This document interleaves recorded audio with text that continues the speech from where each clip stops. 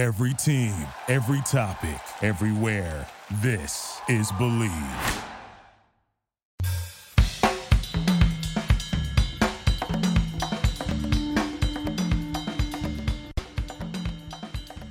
Here we go on This Week in Believe in Horse Racing. I'm so excited. This is the kind of conversation that I have been waiting decades to have. I have two of the three owners of a Kentucky Derby contender coming up this week at Churchill Downs. There are now 18 horses that are going to be running in the Kentucky Derby. One of those horses will have two owners. They're African American. And they come in here with some dreams to really shake things up. And this year's Kentucky Derby, there is a lot happening surrounding the event. So it's conflicting emotions for our guest here today. They are part of the ownership of Necker Island, who is going to be one of your longer prices in the Kentucky Derby. Standing by with Greg Harbut and Ray Daniels, both in Kentucky. Gentlemen, how are you? Very well. Thanks for having me. And it's a pleasure to be on the show. Same deal. Afternoon to you. Thanks for having us. So I'll help you guys identify that first voice. That was Greg, and the second voice was Ray. We'll have a lot of history on both these two gentlemen. But, man, first I want to ask you the simple question. Ray, I'm going to start with you. What does this moment right now feel like for you? This is an unbelievable moment that to me is even more heightened with the backdrop of what's going on with our social justice causes in America right now. And when you combine that with Greg Harbut's history and his family's generational history in this business, this is just a magical moment. And quite frankly, after going to the draw today, no matter what happens Saturday, I feel like we've already won.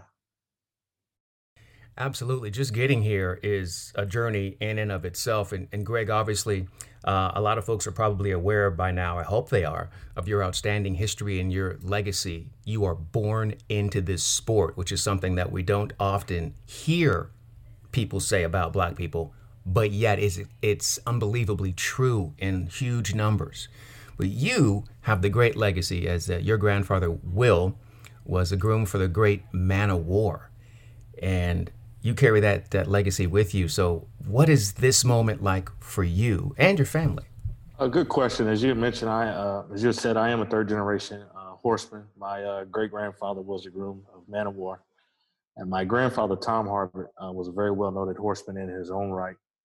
And to be in the Kentucky Derby, first and foremost, I work in the business, but I'm a fan of it. And anyone who gets involved in the business, whether you be a trainer, jockey, breeder, or owner, wants to have some type of participation in the Kentucky Derby. So from that standpoint, to be able to participate means the world to me. But from a personal standpoint, my grandfather actually owned the horse that ran in the 1962 Kentucky Derby.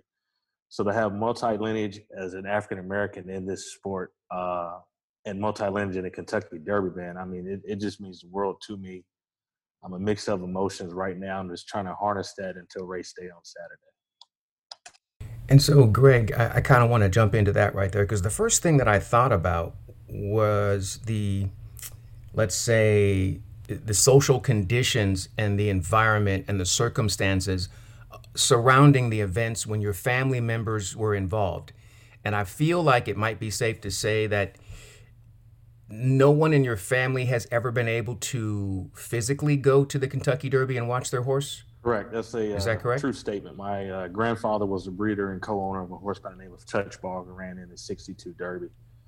He was very proud of the fact that his horse was able to run in the Derby. But just due to the social climate and racial injustices of African Americans, he wasn't able to attend the race. And not only was he not able to attend the race, his name wasn't even allowed to be listed as a owner of the horse.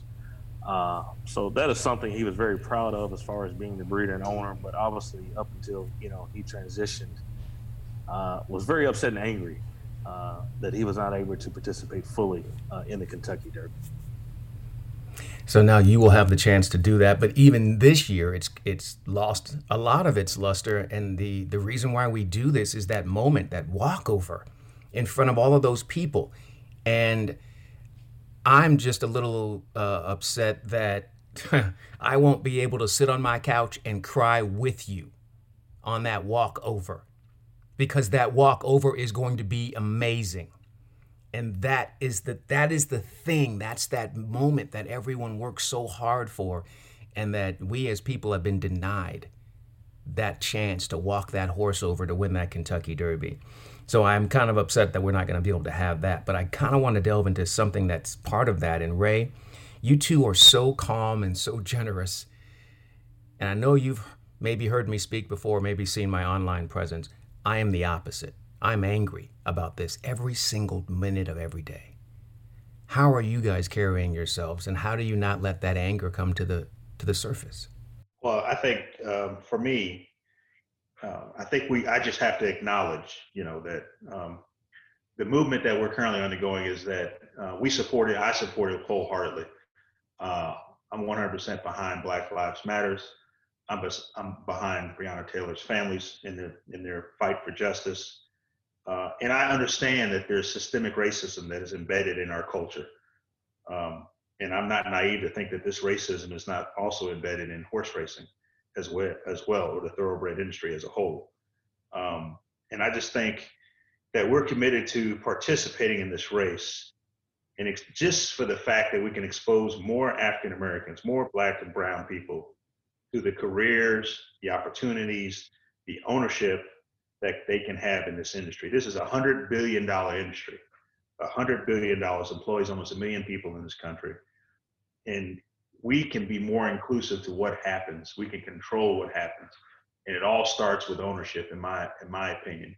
So we can show our support, which we are.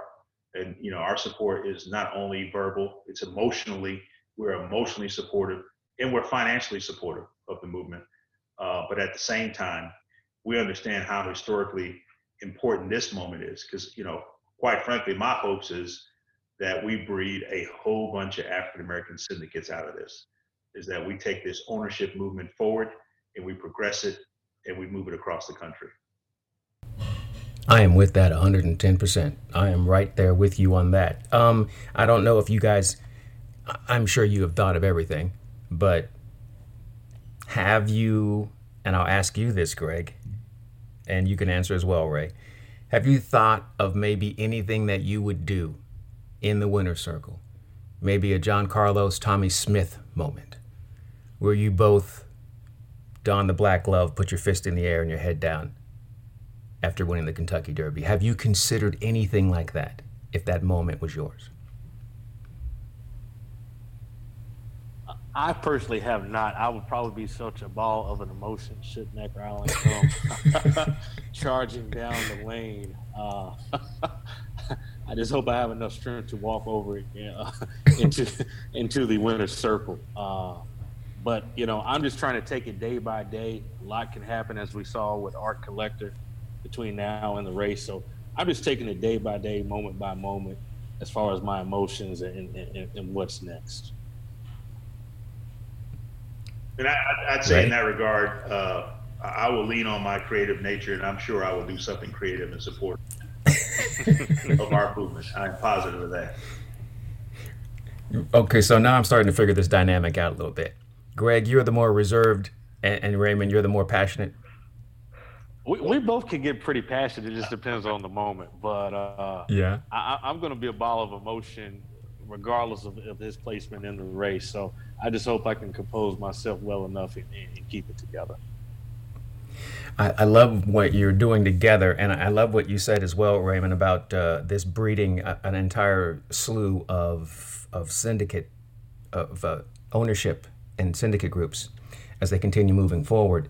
I wonder, we can't necessarily do these things, I guess, out in the open, or can we? And I guess my question is, how much would you push to try to find a black jockey to ride your horses? Is that something that is something that you think is important, or you feel like you just get to that organically? Yeah, we always try to find the best available that we can, depending upon what racetracks. The problem that we find ourselves in is there's just not a lot of black African-American jockeys as a whole on some of the major circuits. We had a horse at Indiana Grand, Deshaun Parker, who's an African-American, is a leading rider. We tried to get Deshaun Parker initially. We couldn't get Deshaun. We ran another horse there There's an African American there by the name of Malcolm Franklin, who's a great rider, and we were able to obtain his services. But as a whole and as a general practice, what we do as a syndicate is try to find the best riders to fit our particular horse. That's a great business answer, but let's be realistic. You're now in the position of power. It is your syndicate. You can choose whatever jockey you want. Is it too far? Is it too much to ask for you to say, you know what we want to do is we want to, because they may not be in every major circuit, but there are quite a few talented black jockeys out there. Would that be something you would consider as an initiative to say, you know what, we want to try to make sure that we give that rider the first opportunity on our horse? Or is that too much? I don't think it's too much. I think, we're in the middle of our second syndicate. And, like I've stated before, our plan is to have 100 syndicates right around this country. And I think as we move forward, we have tried to mentally prepare talent and try to assess talent. And that's from the trainer position and from the jockey position. But as we gain more notoriety, when we ask some of these African-American riders, hopefully their availability will become open or more available to us. And we're also looking at some of our syndicates being, having African-American trainers working with some of the syndicates. So, that's something we put some thought into. We know that would be a slower growth aspect of it, because we've got to convince those folks that are doing in those roles to trust us as well as we're going to trust them. So, that's a maturing relationship that I think we're beginning to have those conversations. And I can see us moving in that direction somewhere down the road. I'm thinking about the progress that we are attempting to make in this country, and then I'm looking at the progress that we are attempting to make in this industry. I feel like it's easier for progress in this country than it is in this industry. How do you feel about the direction this industry is going, and if we are going in the right direction for progress? And I'll start with Greg. As a whole in this industry, I think there's much work that needs to be done and should be done. It's amazed me within the past months leading off with the Van Meter comment, how much discussion has come about. I've been in the business for quite some time now, and there's never been on the table or topic of discussion diversity and inclusion. So the fact that we're having the conversations is very positive and it's very uplifting, but I just don't want us to lose sight of the end goal, which is to be actual positions at the table and for us to be in decision-making positions, as opposed to us just having conversations and nothing comes about those conversations. It's a great industry that we're in. A lot of the people that we interact with on a day in and day out basis are very welcoming. They're very accommodating. And they're inclusive, but you do have a facet of the industry that probably would not want to see people of minority backgrounds in this business. And that's just something that we have to talk about, formulate a game plan, and implement that game plan. Hey, Raymond, I was thinking about, you used to own numerous Waffle House franchises, is that correct? Okay, so when I would go on the road every once in a while, I'm from California, so we don't really have Waffle House here. That's correct. Mm-hmm. So I would stop in a Waffle House every once in a while, and I didn't have a problem with it. I thought it was cool. What is the big draw of Waffle House? Why does everyone love that place so much? I think it's the open and friendly atmosphere. We're one of the few places, or if not the only places, that have an open kitchen. Where you could actually see and interact with the person that's actually cooking your food. So it's not only the person taking your order, or the person cooking your food, or the person in the booth next to you. It's just a totally interactive process that goes on, from them calling out your order to them plating your food. And I think people get a kick out of that. People like the way it's personalized. I have found that in my travels. And at the end of the day, it's the only place out there, the best place out there to fill your stomach up after you had a couple of drinks. So. That's it right there. You buried the lead. Right. Yeah, that's the reason right there. So, okay, you've got a plan, I would assume, for Derby Day, right? And I also would like to think that you may have a ritual, a routine, or maybe even something that brings you good luck. Raymond, is there anything of that nature that you have to do on that day or anything you have to have with you? I think for me, my good luck charm is that I'll be, I'll be lucky enough to have my wife with me. And I think to me, once I have her, I've never, ever stand in a room with her feeling like I can't get anything done or anything accomplished. And so if that happens, I'll be in great shape. Man, that's a good answer. I don't know how you're going to come close to that, Greg, but good luck. Well, I'm very excited. My parents will be in attendance with me for this year's race at Kentucky Derby. Neither of my parents have ever attended a race, have attended the races with me.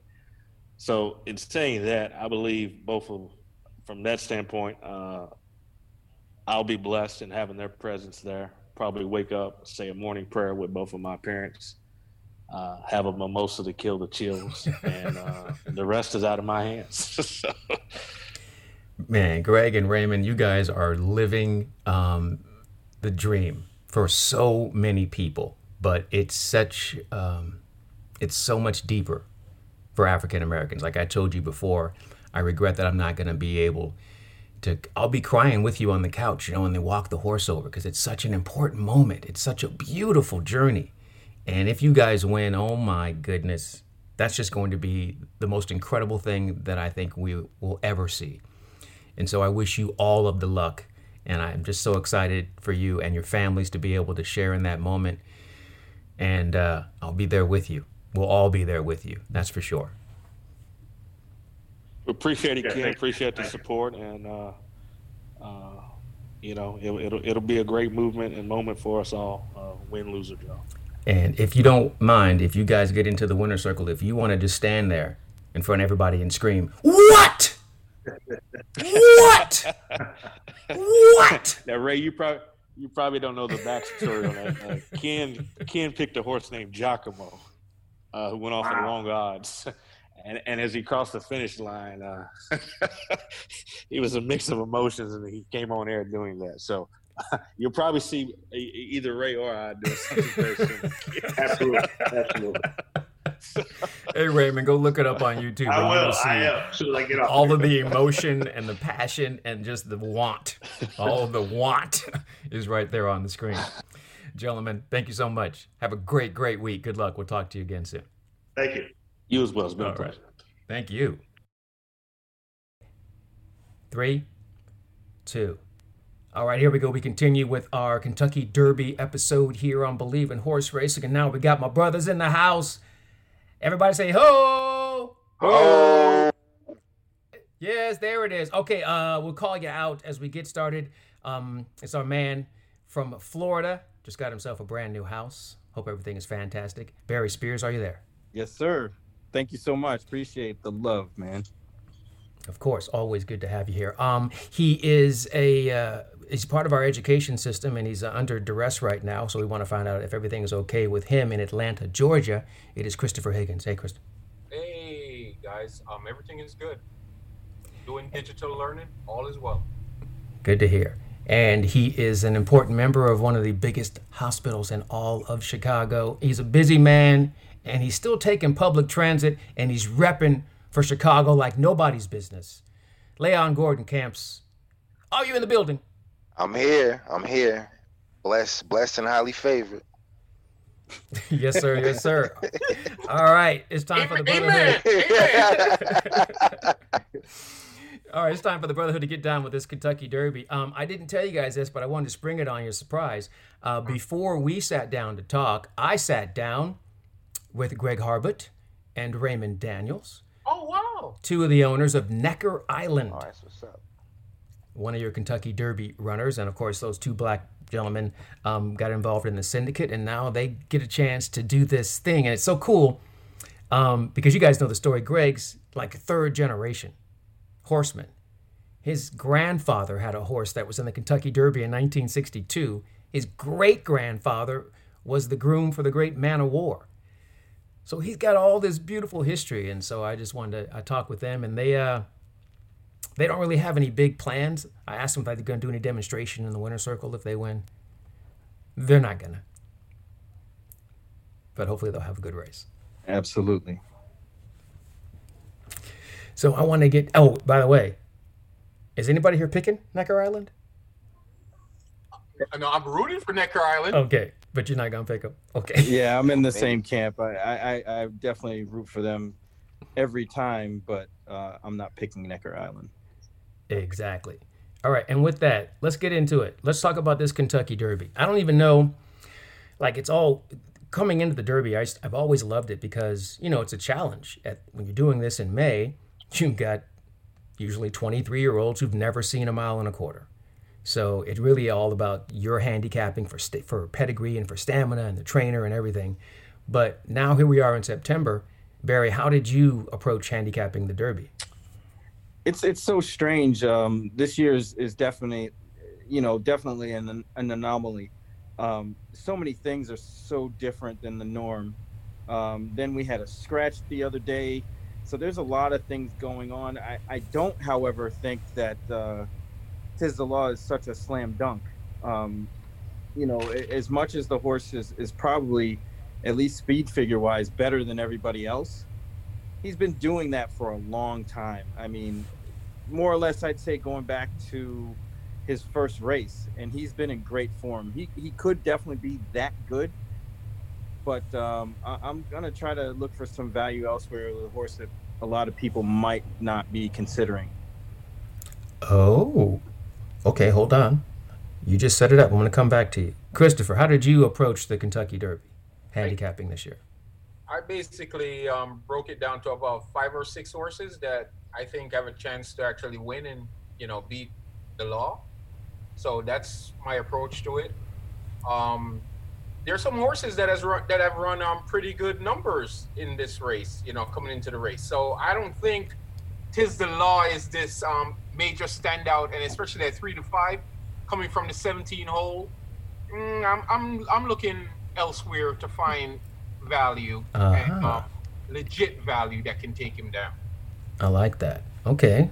So we've gotten the approach from the first two. Don't give out the picks yet, of course. Leon, how do you approach the Kentucky Derby, especially this year?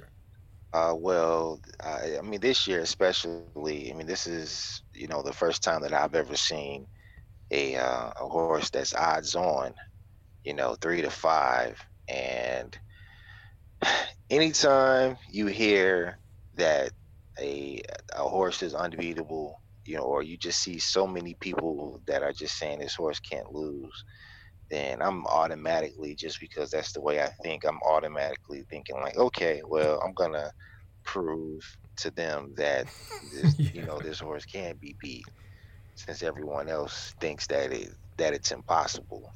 So, with that being said, I'm also looking at some Trying to other, beat the law. exactly, looking at some other angles. All right, so here we go. We bring it here to this year's Kentucky Derby. All right, so Barry, if we all know Tiz the Law is impressive. Where do you start? How are you going to beat Tiz the Law? Well, this is the thing. I went through the past performances and I looked at all the horses. And, once Art Collector scratched, it changed the complexion of the race a lot, at least for me. And then the post position draw made a big difference for me too. With that being said, there's a lot of horses in here that technically just don't belong. More than half the field, to be honest. Absolutely. So it was kind of where I landed was kind of, just by attrition, just getting rid of all the horses that I didn't think could win and what I was left with. Okay, so tell me who you got rid of. I got rid of Sol Volante because I think he probably is a turf horse. Storm the Court hasn't run fast enough. Same thing with Winning Impression. Necker Island is a dead closer, and they have a lot of trouble in a race like this. Major Fed falls into that category as well. The one-eyed horse, Finnick the Fierce, is another one that is just not fast enough. Attachment rate kind of is in the middle of the pack there. I think he has a good shot to hit 3rd or 4th, but not a win candidate. So he was out. New York Traffic, what jumped out at the page for me for him is he doesn't pass horses. So I don't think he can go head and head with a horse like Authentic and survive. Then comes Max Player, who's kind of like a record player, just runs the same race, finishes, decently, but not good enough to win a race like this. King Guillermo was a throwout based on he hasn't run literally in 4 months, almost to the day. That's the wise guy horse though I hope he gets all the wise guy money too, because there's no way I could bet a horse that at 1.25 miles, who's never been that distance, off a 4-month layoff. He looks great training though. I have to admit, if anybody stands out training wise, it's him. He's gonna make the greatest mid-race move in the history of the Derby. Probably and flatten out. Yep.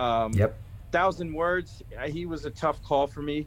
I thought he was very good in his last race, and he seems to be on the improve. But his last 2 races, he faced a grand total of 8 horses between the 2 races, and didn't win both of them.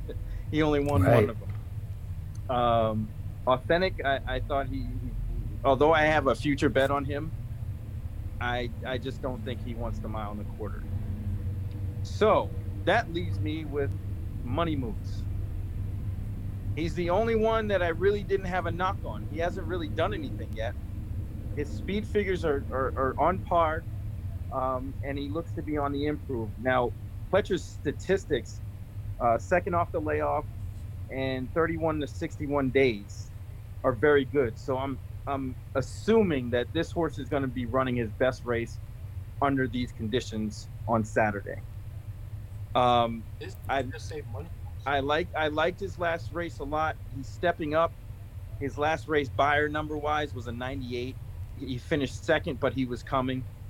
They paid $975,000 for him, so this isn't a stretch as far as his class and his how he got to this point. With everybody else being so bad, he's the only one I didn't have a knock on, and I think that his drawing the 7 post really made a good impression, because the 15, 16, 17, and 18 definitely have to fight for position up front first. So I think this horse might be in the second tier, and if he has any run, he's going to come running. Wait a minute. You're telling me you're picking Money Moves in the Kentucky Derby? That's who I'm picking. Wow. I was kind of surprised too. Wow. Nice. Okay. Wow. Nice. Yikes! Out the box, hot. Okay. Matt Carruthers also, he said his second pick. He says Tiz the Law is his first pick, but he says his second pick, Money Moves. Wow. Wow. All right. Okay. All right then. There it is. Barry is on record with the 7 Money Moves. Todd Pletcher. I guess in a year like this, it would be something like this, where a horse who's only had 3 starts and now second off the layoff, and no one has seen the horse really in a long time, and wins the Kentucky Derby. That's the kind of year it is. All right, 2020. So we're going to move on. Okay, I'll tell you what. I'm going to go to Leon. Leon, what do you got? Well, so what I've been looking at is, I've really been kind of, especially the fact that you got pretty much what's considered the top 3 are all next to each other at the end. And I was looking at time form, and, time form was predicting that Authentic was going to go straight to the front, and NY Traffic is going to go somewhere in the maybe 3rd or 4th. And I just feel like, Paco Lopez is always known for trying to get to the front with even horses that aren't really even bred for that, but he still loves to go to the front.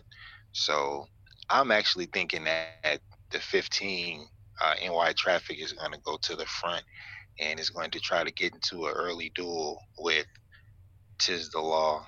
And I just got a feeling, kind of similar to, you remember the 2012 Derby when Trenneberg and Bodie Meister were kind of going at it early, and then I'll have another one next. Yeah, exactly. That's what I was gonna say. And Yeah. and so Bodemeister kind of ran out of gas a little bit at the end there. Yeah. So that's kind of what I'm thinking is gonna happen. And I just feel like Honor AP, John Sheriffs, everyone has kind of mentioned that he didn't necessarily have Honor AP all the way ramped up for the shared belief stakes. Right. And so they kind of feel like he's kind of getting them ready now. And he's a little bit different as far as his training style is. And I just feel like he's going to surprise everyone on Saturday. Well, I guess you shouldn't say too much of a surprise. The odds are probably going to still be around that 5-1, 9-2 range, I think. I think he might float up. Here's another good sign. The last time John Sheriffs won the Kentucky Derby was 2005. Hey. And the thing he did, his final workout with Giacomo, is a 7-furlong workout. Uh-oh. If you look at the other trainers, they don't do that. They're all doing 5-furlong workouts. John Sheriff's last workout, Honor AP, 7 furlongs. He does that to get that extra bottom. He does it to get that extra layer of fitness. And I remember it was so key because when I spoke with Mike Smith on the phone after the workout was Giacomo. And they were like, yeah, man, he just put in a bullet 7 furlong. He's ready. And I was like, why 7? He's like, 7 to give him some more stamina, get some more air in his lungs. I was like, oh. And it's an elongated sprint, sort of the 7 furlong. You get more of a gallop out. So you got another 7 furlong workout in Honor AP. There we go. All right. Leon's on the board. Honor AP. Okay, Christopher. What you got? Well, Barry basically broke it down and, to which to throw out and which one won't get the 1.25 miles and stuff like that. And that's the same approach that I took towards the handicapping the race. So it's basically just tossing out those who that we'll see in a claiming race or an allowance race in the future, and those that won't get the 1.25 miles. And what I was left with was the horse that Leon likes. I mean, I really like Honor AP. But I'm going to be a team player and jump off, and I'm really going to go towards attachment rate. And this is the reason I'm going towards attachment rate. Bred top and bottom for the Derby distance. The horse has been just improving. The bluegrass got buttered at the start, bumped, wasn't into the race. Ran a good second at Ellis, even though he was beaten 3 1/4. But he ran a good second at Ellis. Working okay. I think Dale Romans know how to get them ready. So I'm going to land on attachment rate and 50-1. Wow. I really believe this horse can get a piece of it, because a lot of these horses, like Leon was saying, a lot of these horses are going to go to close to the lead or on the lead. I mean, if you go through the PPs, that is how they run. Mm-hmm. Fin the fence, throw that one out, totally out. I don't care what people are saying about Max Player switching the barn, going to Asmussen from Linda Rice, and the improvement, and Santana is jumping on the board. Toss that one out. Enforceable, garbage. Storm the court, not good enough. Okay, Major Fed, just like Barry was breaking it down. Major Fed, not good enough. King Guillermo is a very interesting horse, and I know that Barry said that the layoff and all that stuff. But this little sucker is going to be in the second flight and could get the jump on those that's coming back. And then, Money Moves, I can't understand that pick. South Bend. South Bend. I hope I'm wrong, Barry. I hope I'm wrong. South Bend. And 1,000 Words is a very interesting horse because the top side, Pioneer of the Nile, it's going to get the 1.25 miles on the top side, but the bottom side is Pomeroy, who was a sprinter. Right. So throw that one out too. Sola Valente, I'm not even paying attention. And, and go all the way down to Honor AP and Tiz the Law, who I think are the two top horses in the race. Authentic, I just don't think is going to get it. So the 16 and 17 horses, I think, are the best horses in the race. And since I believe that some of the horses are going to be coming back, then I'm going to land on attachment rate. Just in case Tiz the Law gets hang up in traffic, or Honor AP can't work his way through traffic, an attachment rate is able to get the run on them.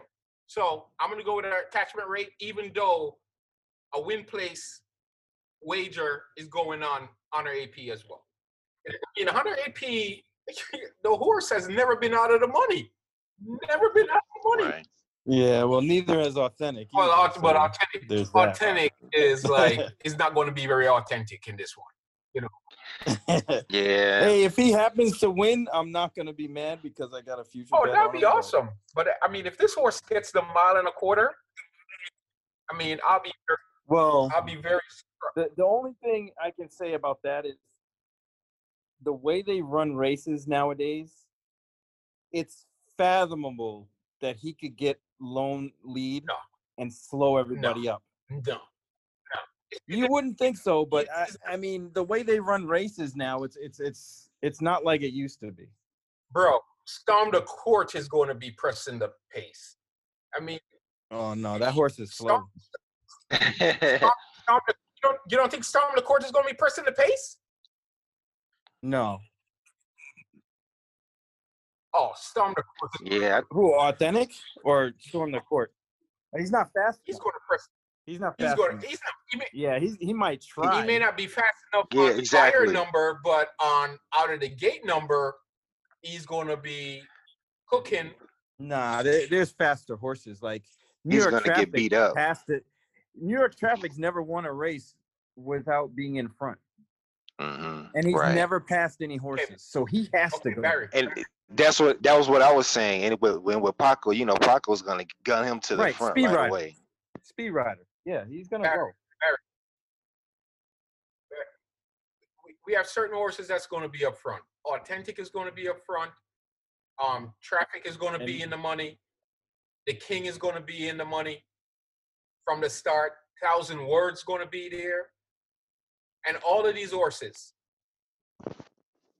I don't know. I mean, I honestly, this is the way I looked at it, is there's no reason for Authentic not to be on the lead. He has to go. And there's nobody quicker than him. Well, I hope he can clear from 18. He has to. If he doesn't, he's really that is my thing. I don't think he's going to clear from 18. I really don't think he's going to clear from 18. I mean, my Derby horse from way, way back before all of this Corona thing came was Nadal. That was my pick. That would have been my pick today, And all these other horses, I mean, I know it's kind of mean of me to say they're going to be claiming in the allowance races in the future. But some of these horses well, no, that's exactly what's going to happen. Yeah, these horses are not very good. No, they aren't. And as far as speed, I got 1,000 Words. New York Traffic. Great. Honor AP's got to be forward. But he won't be in the mix up front. He's got to go though. He can't let those horses get in front of him like that. So he's got to get position. Tiz the Law has definitely got to get position, and Authentic has to go. And that's why I think, everybody else except for maybe King Guillermo and Money Moves don't have the speed to hang. Attachment Rate doesn't have the speed either.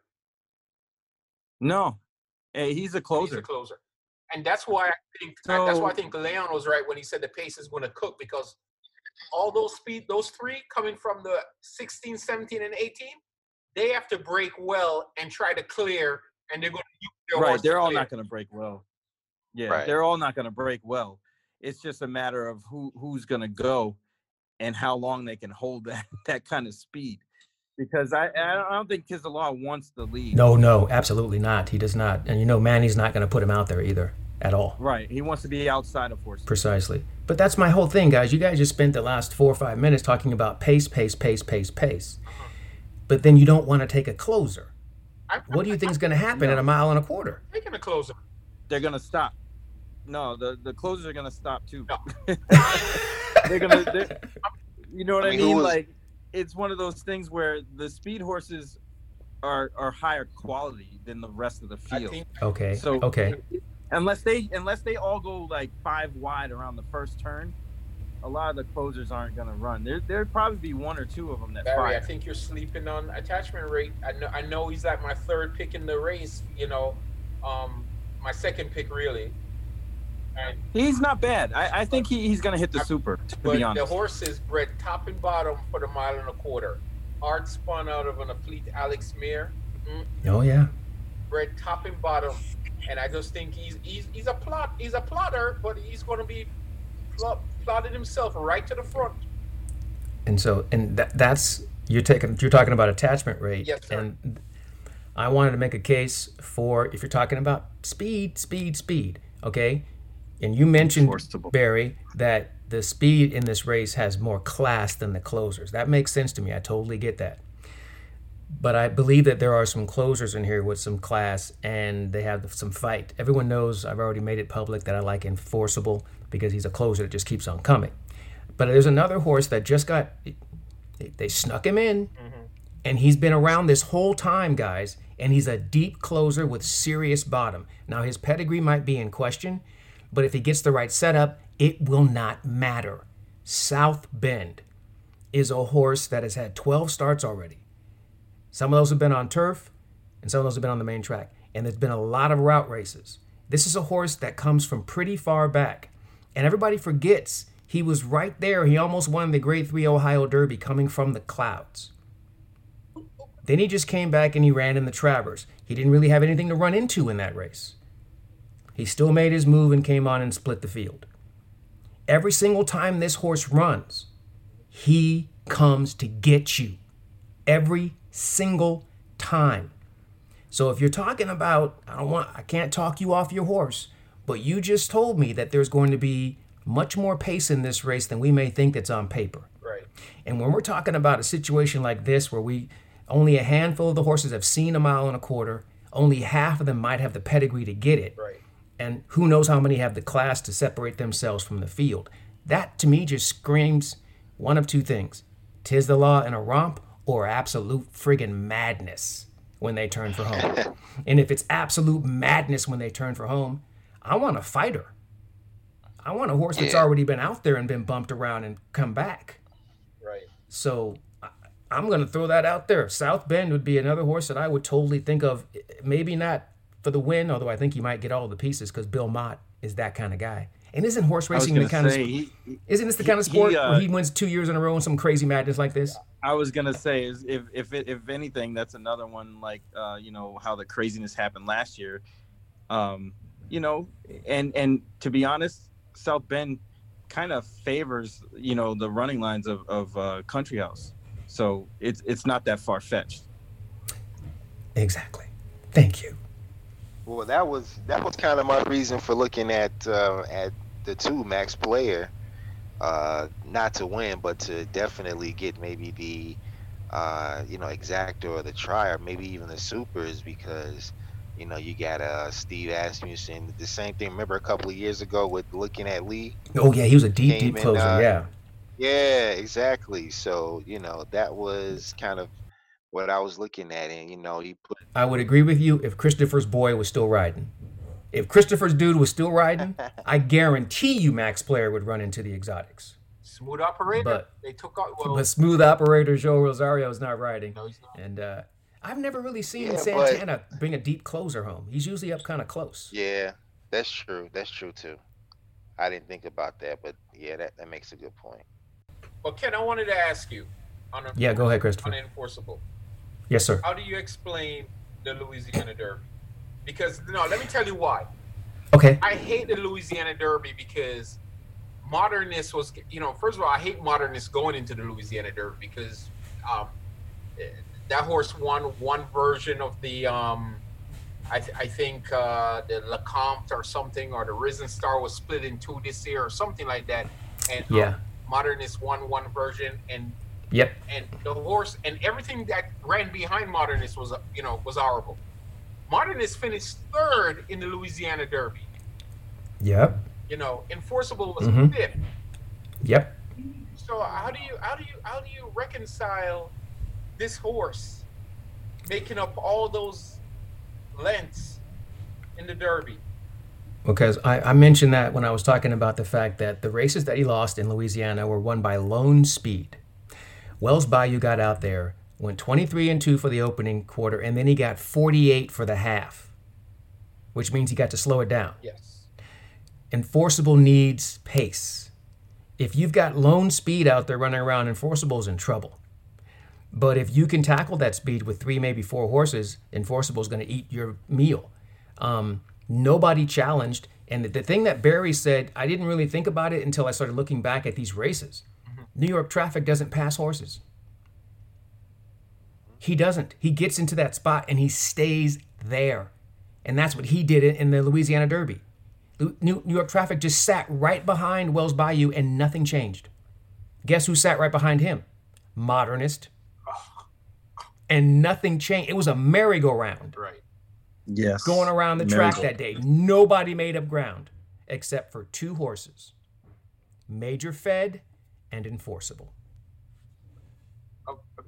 One thing for Enforceable, I don't know if you really noticed, but this is the best post position he's had in 4 races. Yeah, he's always parked way outside. He was 7 wide in the Bluegrass. He was 6 wide in both races in Louisiana, or all 3. Yeah, all 3. Yeah, all 3 in Louisiana, and he won one. Came a close second. So, it wouldn't surprise me if his form reversed. It's just that those races that he came out of were really not that good. A lot of those horses, in my opinion, peaked. But it's not to say that he can't now. And he has the pedigree to do it. And he got a little bit of a break. And, when he came back in the Bluegrass, that was his first race off of a little bit of a break. And he didn't have any pace to run in that race because it was just Swiss Skydiver and Art Collector. Right. All the way around the track. No, he had pace. He had pace, Ken. He had pace in that race. Well, no one made up any ground in that race. No, he made up ground, but no one else did. Yeah, but he made True. Ground. Right. I think he needed that one though. Yes, that's what I'm saying. He needed that. That was his first coming off of the layoff. Right. He needed that. I'm pretty sure Smooth Operator took him way back. Took him all the way back to the ambulance. He was 10th. He was in 10th place. He was back there racing with the paramedics. Yep. And then he finally decided to start running, and he came on in that particular race. But yeah, he didn't have anything to run with. But here's my thing, though, guys. I mean, I guess it depends on how you look at it. I'm not looking for the best horse. Right. Does that make sense? Like, it's the Derby. It's a Derby. Yeah. I'm looking for who's going to be able to deal with the circumstances the best. And I'm weighing that with, okay, what do I get? If they overcome all this madness, what am I going to get in return? And so that's how I kind of look at this race. But I do understand if you guys are playing pick 4s and pick 3s and you're like, you know what, I just want to, all my values in the earlier races, I just want to get to this and win. And so, you single 'tis the law, I guess, and you hope for the best.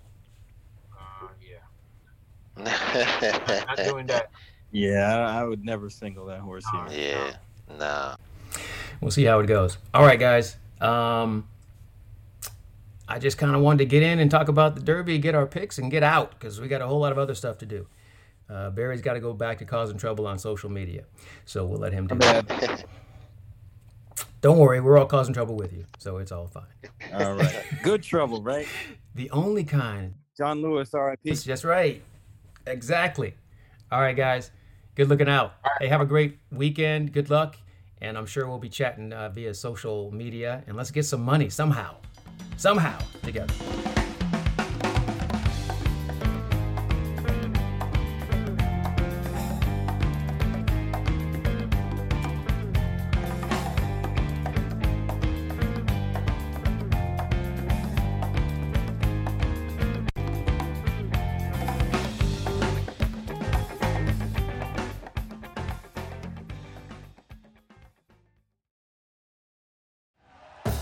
Thank you for listening to Believe. You can show support to your host by subscribing to the show and giving us a 5-star rating on your preferred platform. Check us out at Believe.com and search for BLEAV on YouTube.